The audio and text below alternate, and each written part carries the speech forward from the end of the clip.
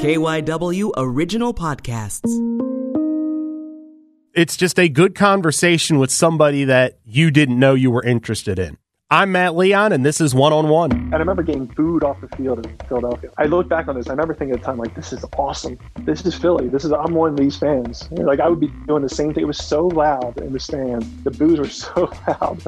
And I just remember going back up to the car being like, what are the chances that I give on my first Major League home run in Philly and I get thrown out of my first game of my life in Philadelphia? And our guest this week, a former star baseball player at Father Judge High School at Thomas Jefferson University, went on to pitch in the major leagues with the Toronto Blue Jays, Bob Feil. Bob, thanks so much for taking the time. Sure, Matt, anytime. So let's kind of start. What are you doing these days with baseball in the rearview mirror? Well, I mean, these days I'm back in my computer engineering, using my computer science degree. I'm working in the pharmaceutical life science space, working in clinical trials, and just kind of doing a lot of different things in that space. Just kind of utilizing my nerd skills these days rather than my athletic skills. Was this always the direction you saw yourself going after baseball?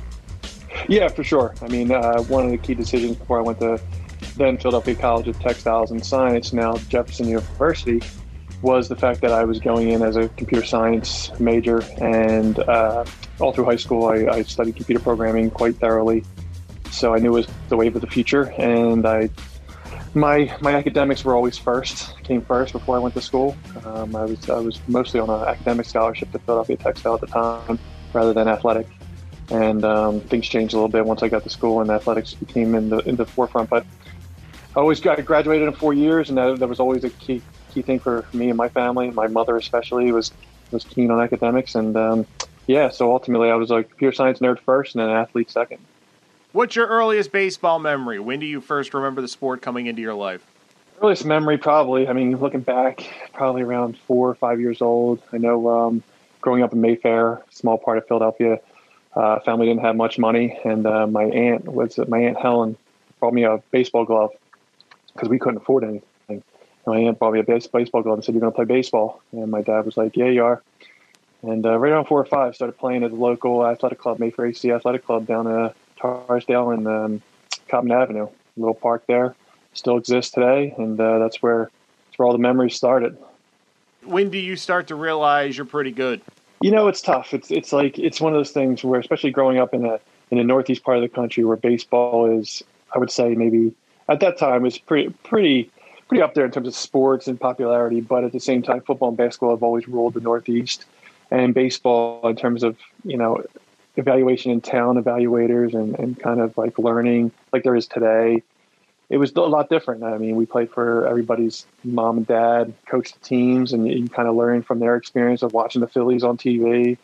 And I was always a good athlete, had a good arm, played shortstop, pitched a little bit in Little League, and kind of just, came up the ranks through Little League, the local Little League. And I was always a good player, made all-star teams and things like that. But never in my wildest dreams would I think of going even to college on any type of baseball scholarship.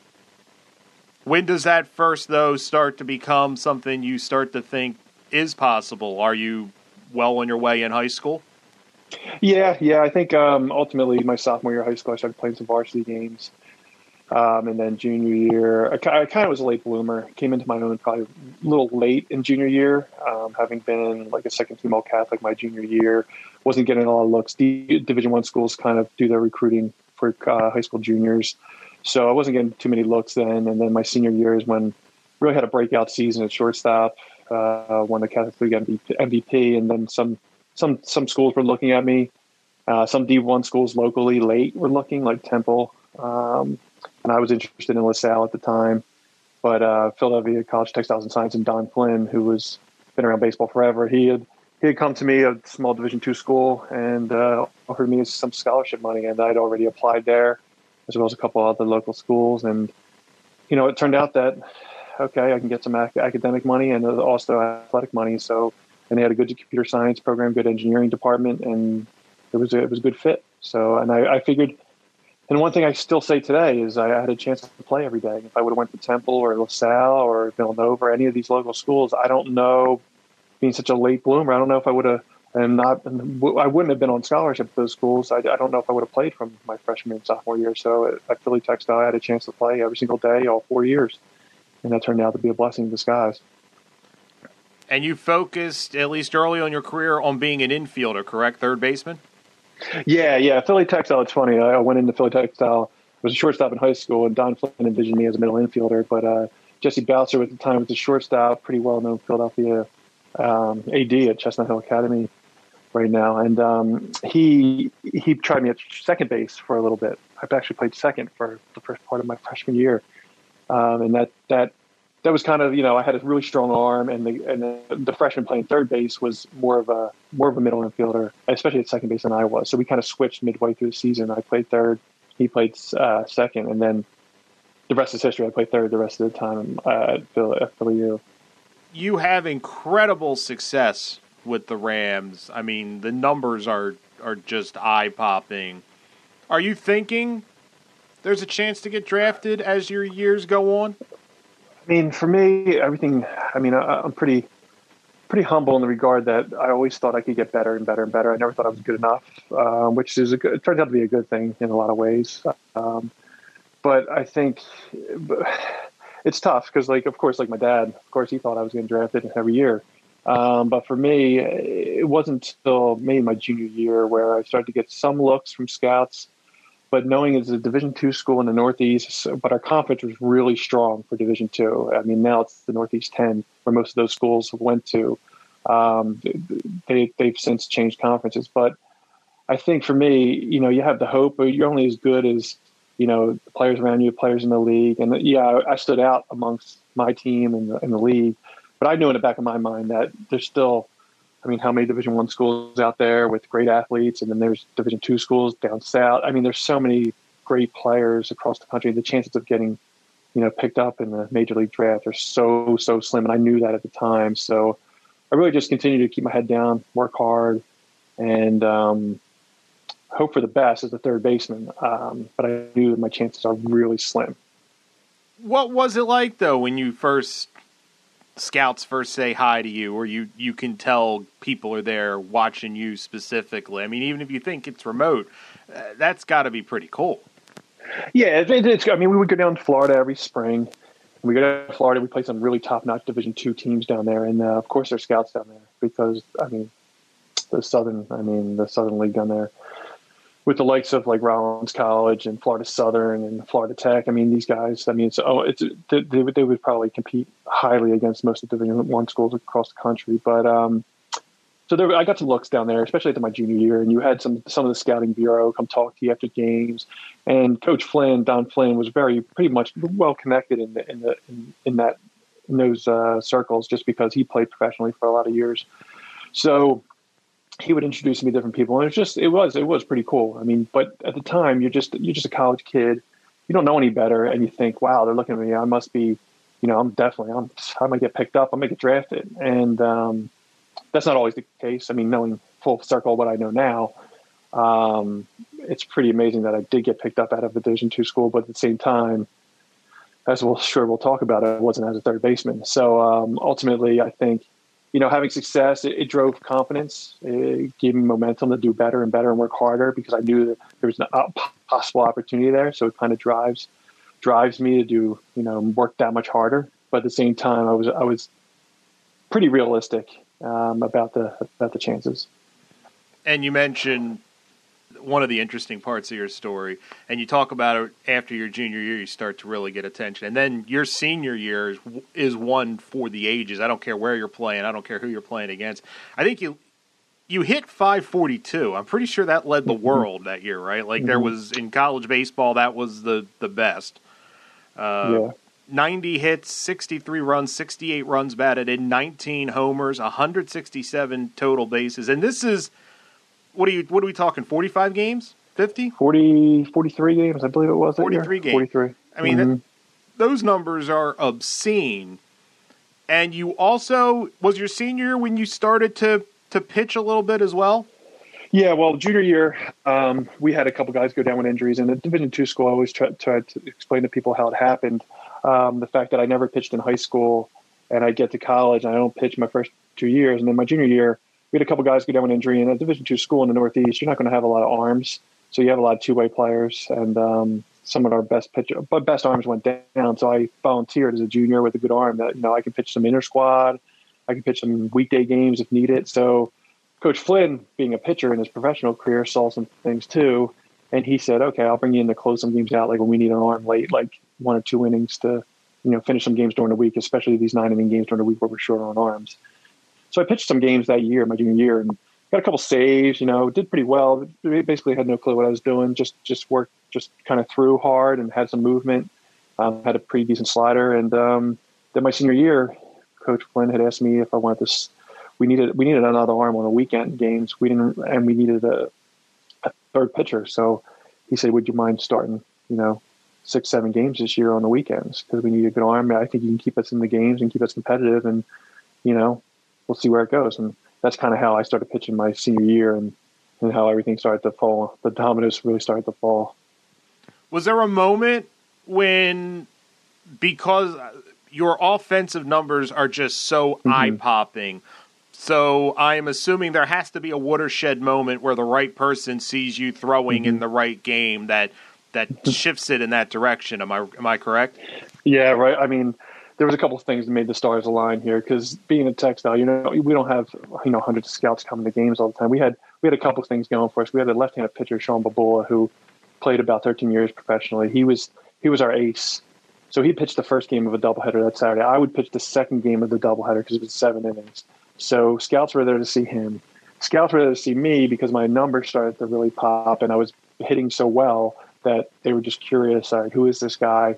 And we're going to continue to watch him. So they would watch, and then I was pitching that second game. So some scouts would just, take it all in. Just they're there. They might as well pull a gun out on me and try to see, what's he throwing.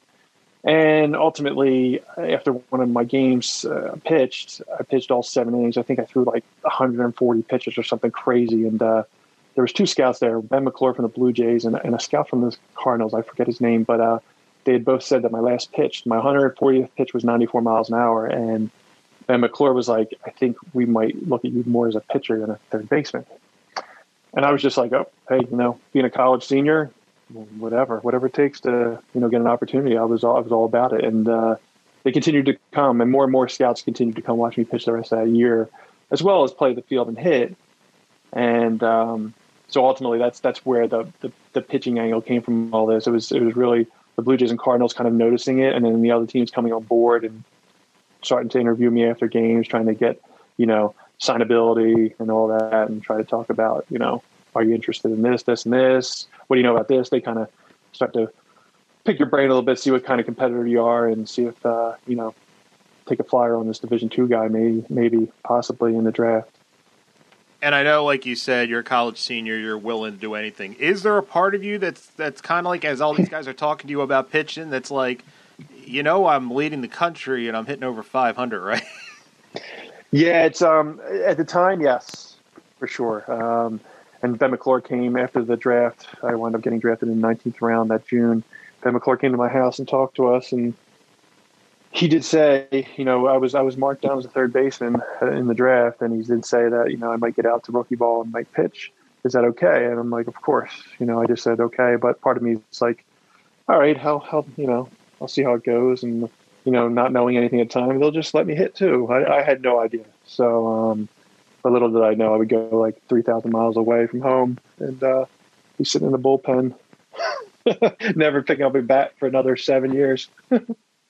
So you mentioned in the 19th round. What was draft day like? I mean, this is 1998. It's not the cable TV, showcase that we're used to, prior to the pandemic. But so what, did you pay attention? Were you just kind of hoping the phone rang? Do you remember that day vividly? Of course. Yeah, I was at my parents' house.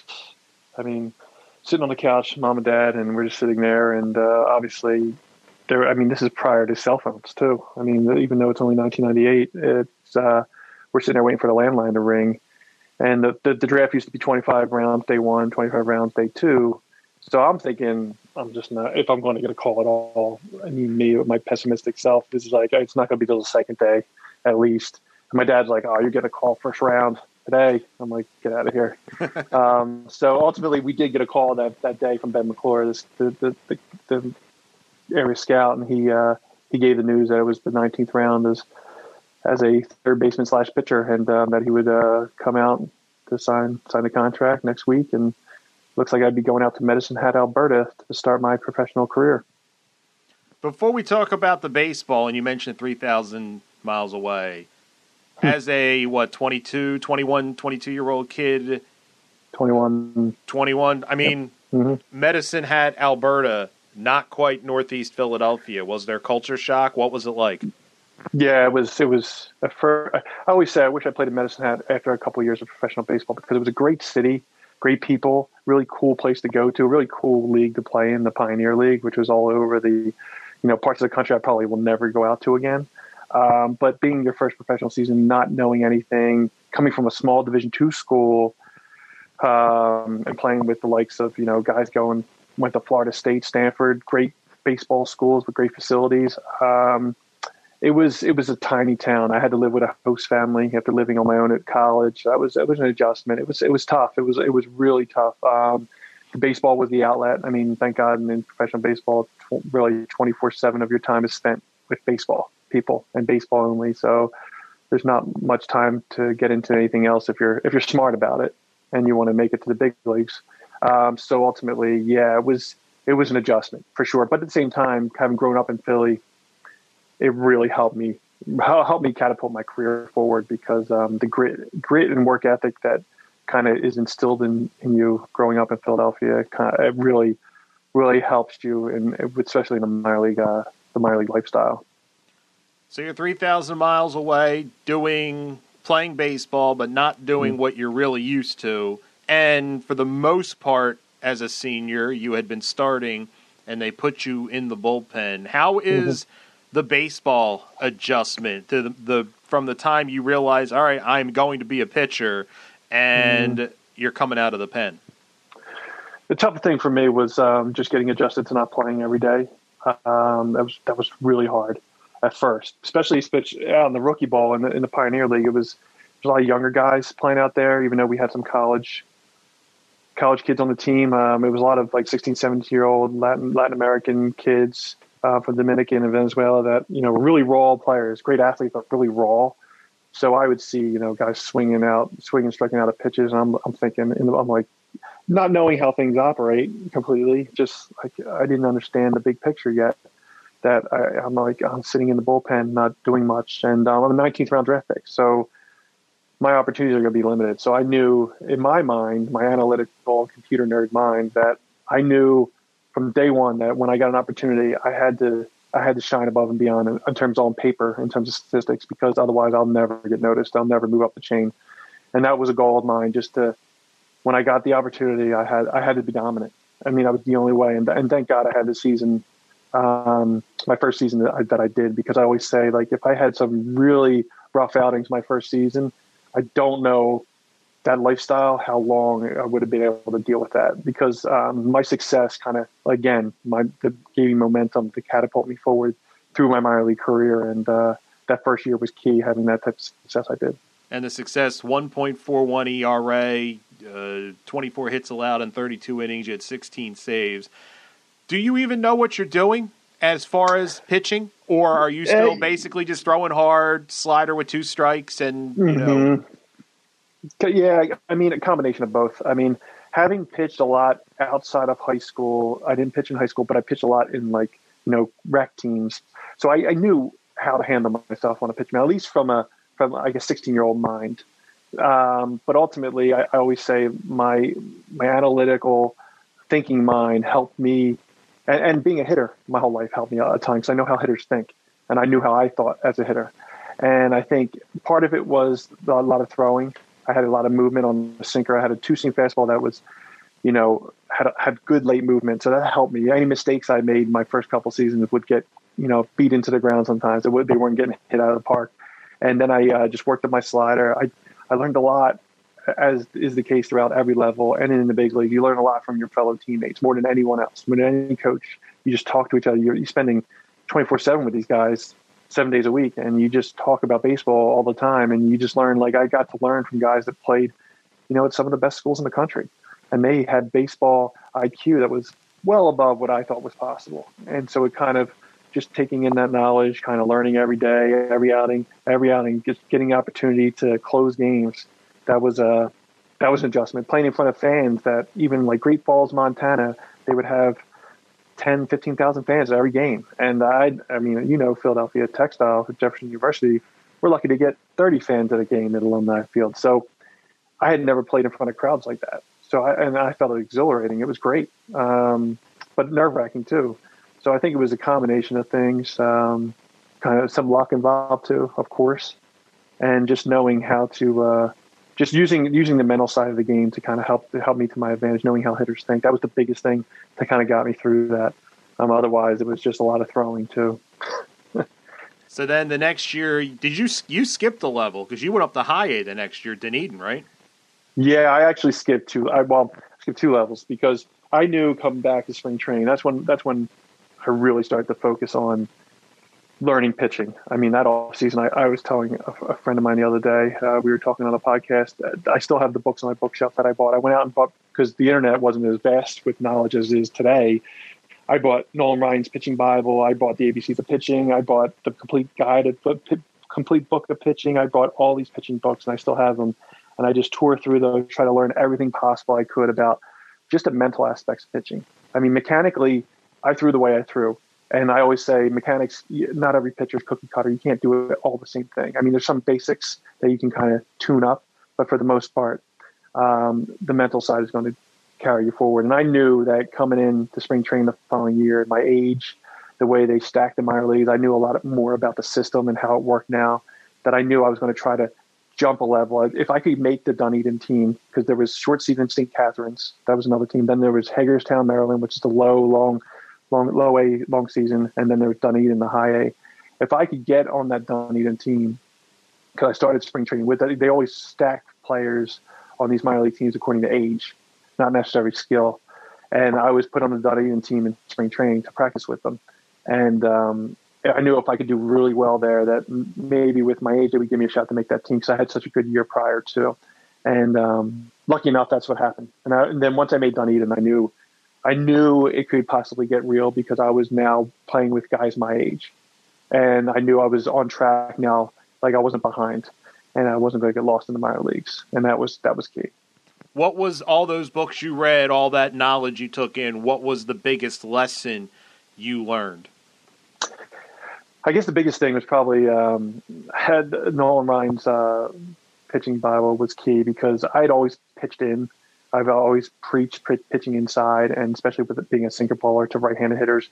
But his philosophy on pitching in, and which that's another story about how it exists in the game today. But just making hitters uncomfortable. And I knew from being a hitter that if a guy came in hard on me and moved my feet or hit me, you're uncomfortable. I don't care if the ball's coming at 70 miles an hour.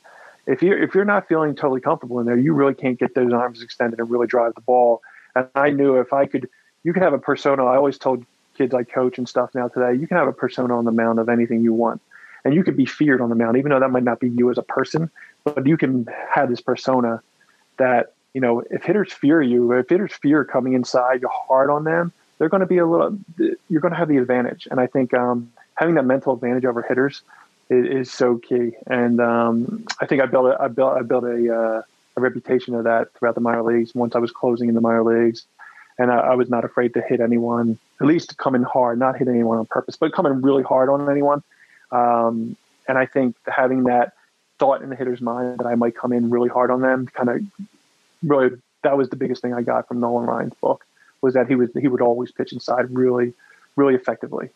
And for a guy who didn't grow up pitching, you threw a ton of strikes. You didn't walk guys. To what do you attribute that? Is that the aggressive mindset of here it is, let's go to work and let's hit it? Yeah, I kind of teach the same thing today when I work with guys. My whole philosophy, somebody said it to me when I was playing in the Toronto Storm. It might have been Paul Quantrill. because when we were in minor leaguers, some of the big league guys would come down and kind of like, and Paul Quantrill was always really good to me from when on my Dunedin days. And he always said that he had one pitch, a sinker, and everything else was just show. And he said, if you get in trouble, he's like, just always throw the sinker right down the middle. He's like, what's the worst can happen? Even in the big leagues, he's like, hitters aren't going to rally off 7-8 hits in a row. Rarely ever. You're going to have good defense behind you at the professional level. They're going to make plays on ground balls. And that was my philosophy. Like, if I would throw strike one with a sinker, the worst thing they could do is hit a base hit. I mean, occasionally you would give up an occasional double or an extra base hit, but for the most part, the odds are in your favor. And if you remember that as a pitcher, because I think sometimes pitchers get a little too, they think they give the hitter too much credit. And they think, okay, the hitter's going to, get a hit if I throw the ball right down the middle. And the case is that, you know how it is. Nobody's ever hit, 400 in the big leagues? I mean, that's 4 hits every 10 at bat. So you figure the odds are in your favor. That's, again, back to the analytical side of the game, just understanding the odds. It's like playing blackjack and chess. And so that's what I kind of did. I kind of just attacked hitters right down and I had the advantage of movement on my sinker. So if it was really, belt high, it would have some movement. So it was hard to barrel up my fastball when I was at my prime. So that helped too. So I had some luck involved there. But for the most part, it was, let them hit it, especially at the professional level. They want to swing the bat. They don't want to walk, and that was key. I mean, that was really key. Just try not to walk anybody. And that's what, if you look at Paul Quantrill's career, he made a living on not walking anyone, and that was some great advice. So you had the year at Dunedin. The next year, you split double in AAA. So 3 years into your professional career, I think you have 70 saves and a sub-2 ERA. So we come to 2001. Are you looking at 2001? I'm ready, and this is my time. If I'm going to break through into the big leagues, this is it? It's still, when you're in the minor leagues, at least, and it's still so far-fetched. I mean, the chances of making it to the big leagues, even once you're in the minor leagues, is so slim that it just seems like a far-fetched dream. So you just keep working. But at the same time, once you get to AA, and that's when you start to realize if you have success at AA, that's when you start to realize, like, okay, they're looking now. Now they're looking at, okay, who's having success? Who can help the big league team? And for me at AA, I was having a lot of success, and then I started to have some bad luck before I got called up to AAA, actually. And I think that's part of the reason I got called up, because I was doing so well. And then all of a sudden there was, I was blowing saves on blooper hits. Like, it was just like some bad luck and some bad pitching. And I was just like, I was hitting some adversity. And then they decided to move me to AAA, which was interesting at the time, because I was shocked that I was getting promoted after a couple bad outings. But I got promoted to AAA, and what happened to me, which talk about lightning striking and striking the bottle. I mean, Matt DeWitt was closing in AAA, and he had a line drive. My third game there, he had a line drive hit back on him and broke his leg, and he had to be put on the disabled list. So they decided to put me in a closer role at AAA, which would have never happened if Matt didn't break his leg. So ultimately, I had a chance to close games, which I was comfortable doing. And even though they were much, a higher level of hitters, I just continued to do what I was doing in AA, just the same kind of, hard sinkers in, hard sinkers away, sliders down in, sliders away. And it worked, because hitters, they didn't know me. They didn't know what I had. And ultimately, I got a lot of saves in a short amount of time. So on paper, it was eye-popping. So that's when, the big league team started to notice. And that fall, I played in the Arizona Fall League, and then was put on the 40-man roster, and ultimately had a chance to make the team the next spring. Time for a break on One-on-One. We will have more with Bob Feil coming up right after this. Hey everybody, it's Cherry Gregg here. You may know me around town as KYW News Radio's community affairs reporter, but every week I produce and host Flashpoint, a podcast where we highlight the hot topics in Philadelphia, local newsmakers and change makers burning things up in our region. From gerrymandering to gender equality and policing in schools, we'll walk you through the flames on Flashpoint. It's available wherever you downloaded this podcast that you're listening to now. So subscribe. Thanks so much.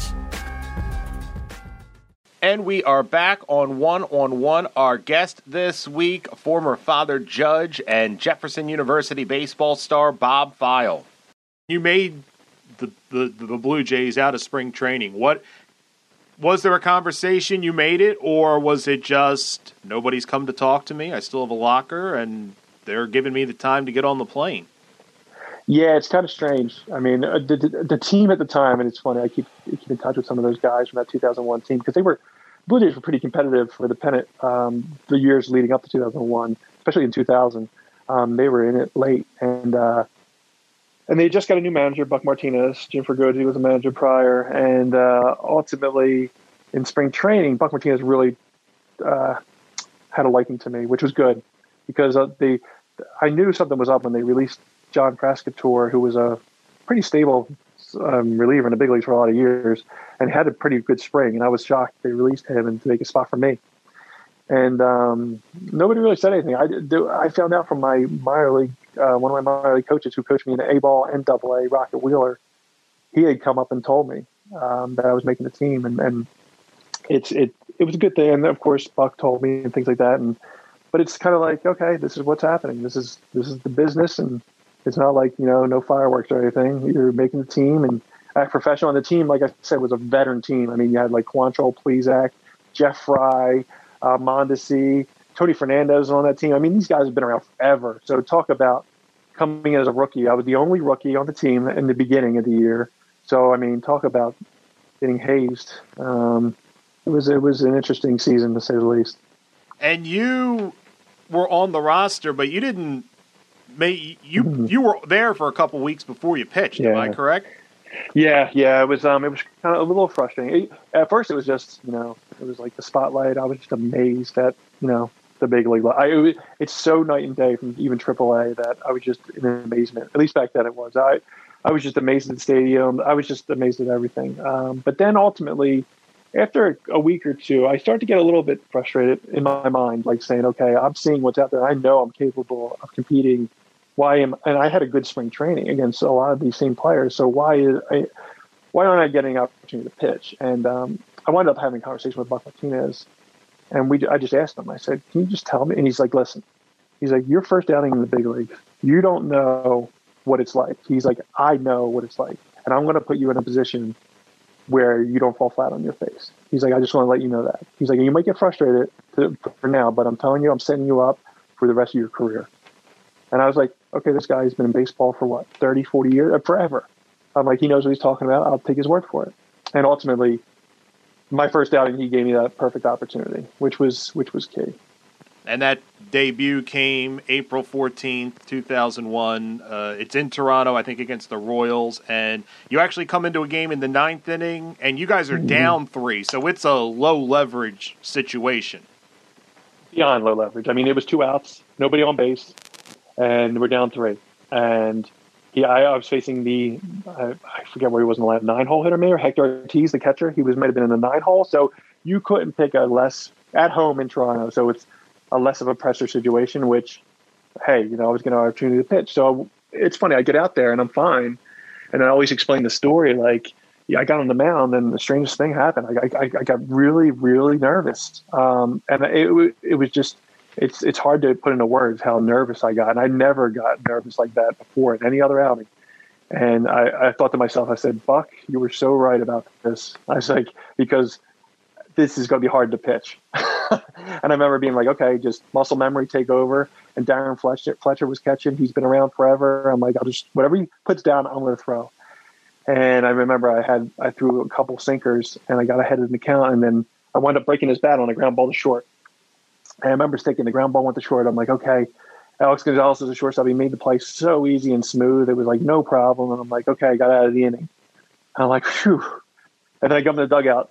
And, it's typical, get the ball and everything like that. It was a great thing. It was just low pressure situation. And to my surprise, talk about a great memory. We came back against Roberto Hernandez throwing 100 miles an hour. We came back and scored 4 runs in the bottom of the ninth, and I got the win after throwing 5 pitches.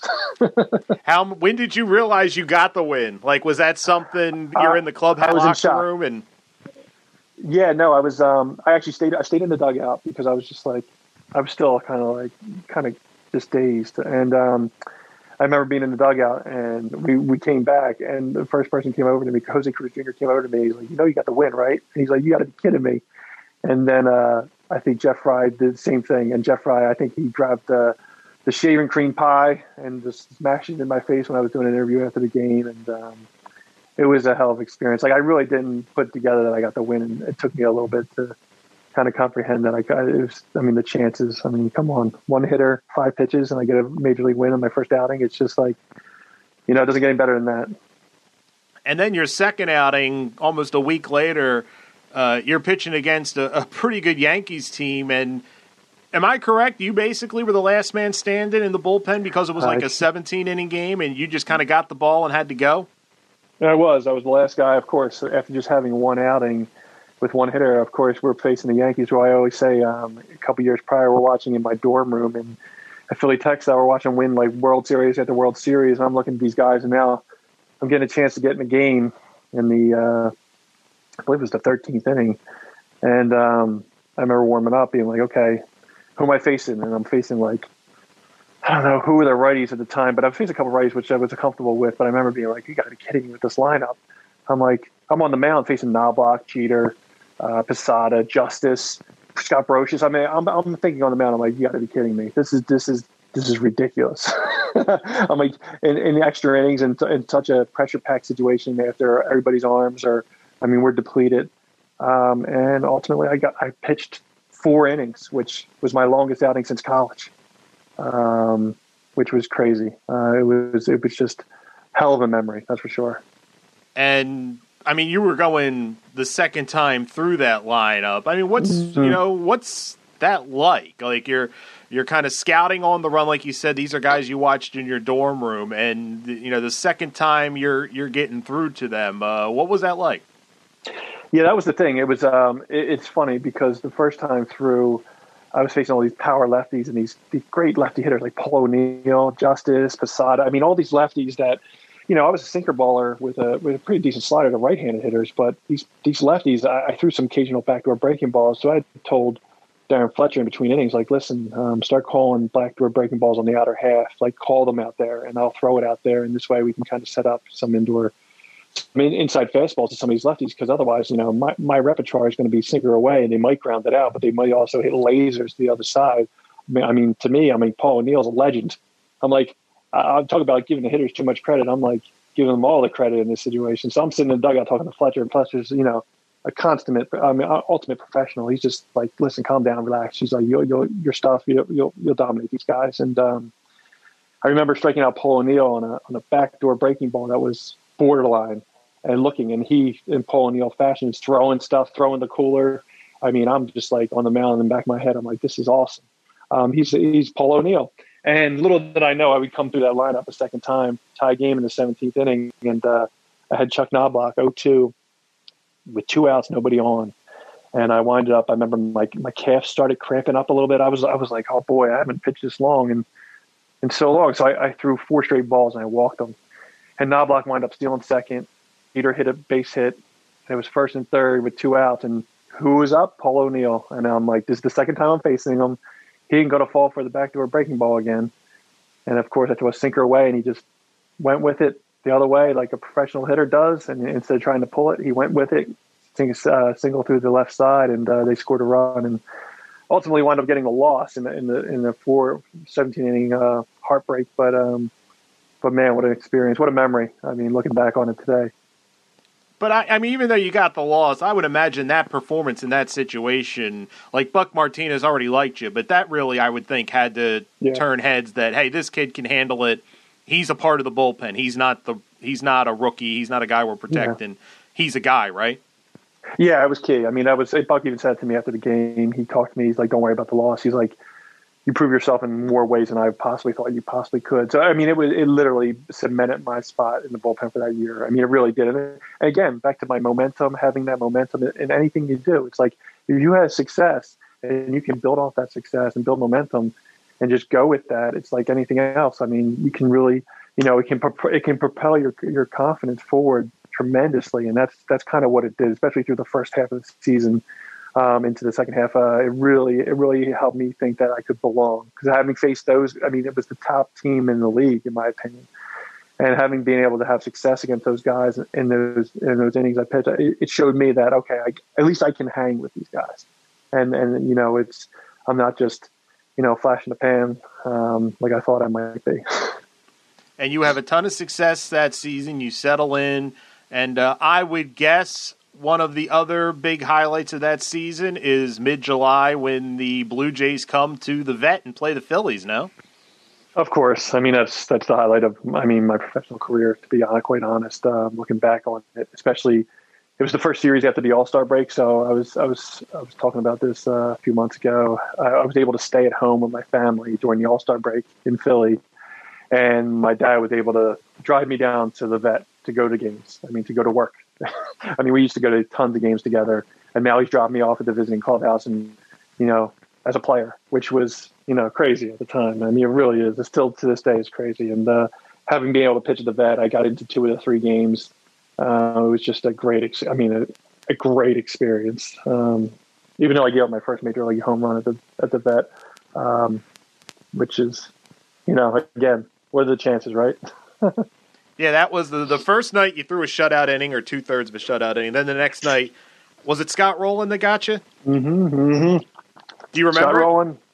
Oh, like it was yesterday. I'll never forget it. I was facing Scott Rowland.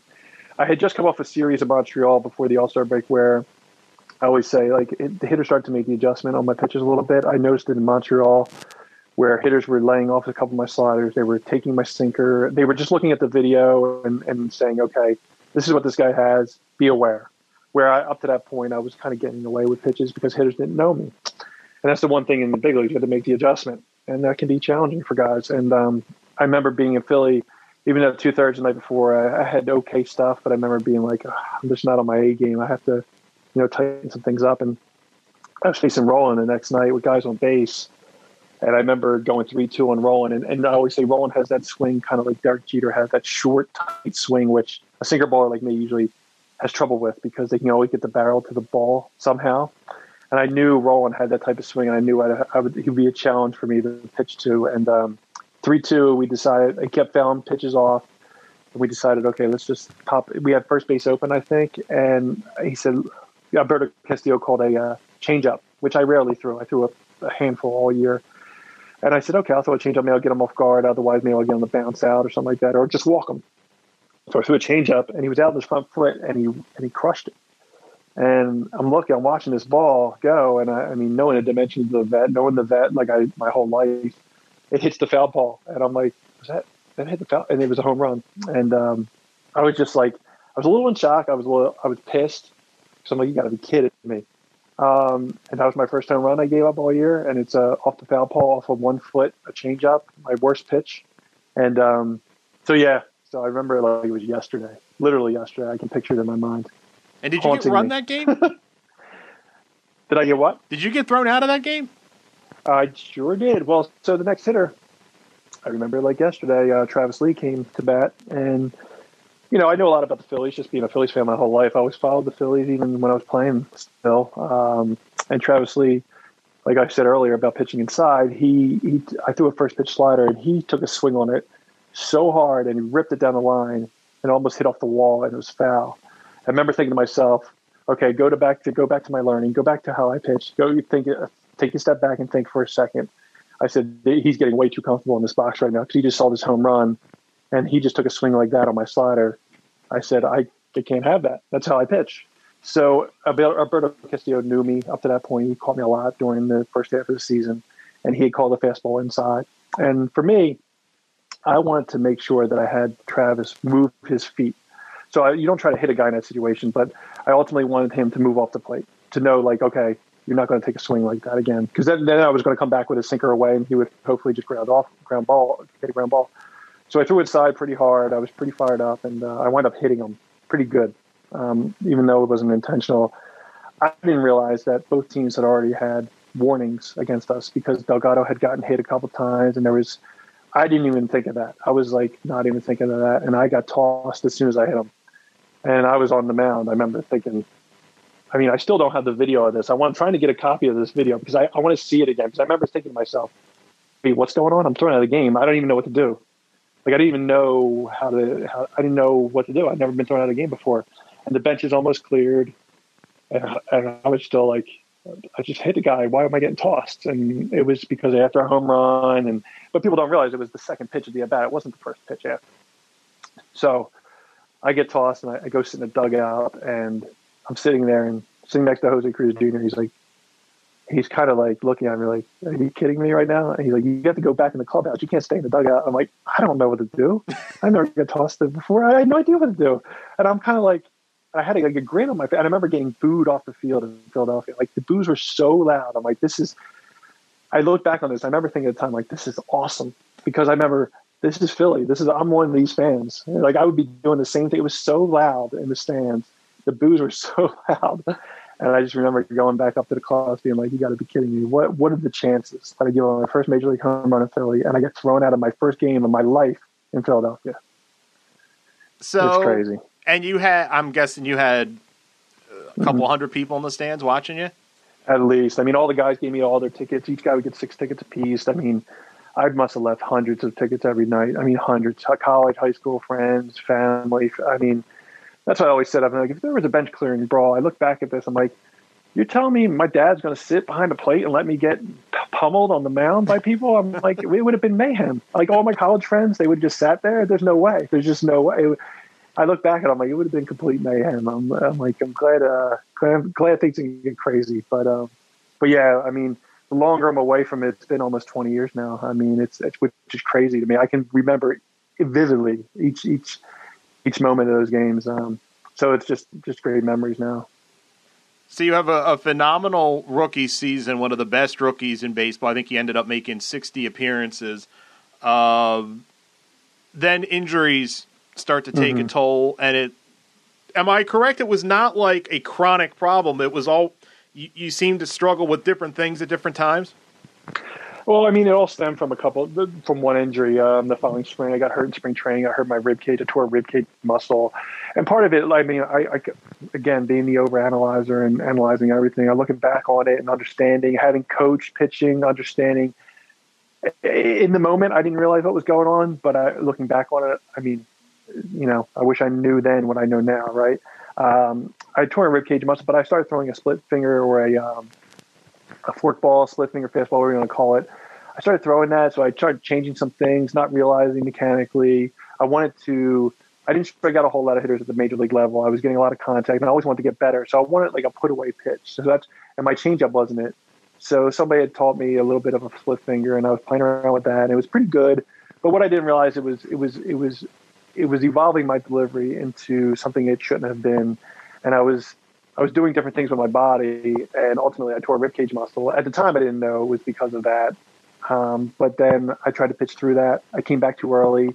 The Philadelphia person in me coming back way too early, not being naive about how beginning, and then I wound up, the chronic shoulder injury crept up on me because I kind of kept pitching through this, not knowing what was causing it. And ultimately, I wound up tearing my labrum and having a labrum tear in my shoulder.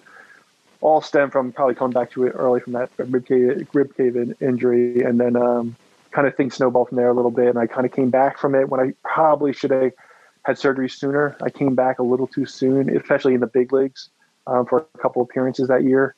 And then ultimately had the surgery in 2002, that winter.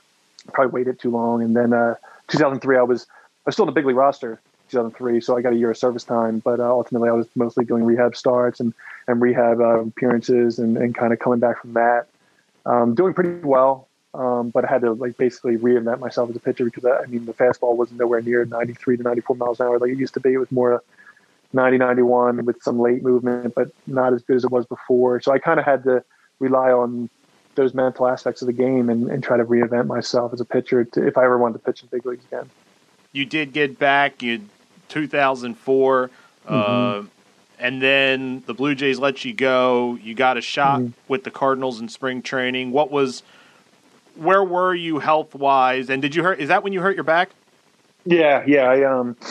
Ultimately, I pitched well enough to get back to the Blue Jays in 2004. I got the Blue Jays comeback player of the year that year from the local sports writers, which was kind of cool, considering I was nowhere near the pitcher I used to be. And I knew that I was a Super 2. I was arbitration eligible. And I knew with my ERA, and they could call up a rookie. Why would they pay me when they knew my stuff was, average at the major league level at best.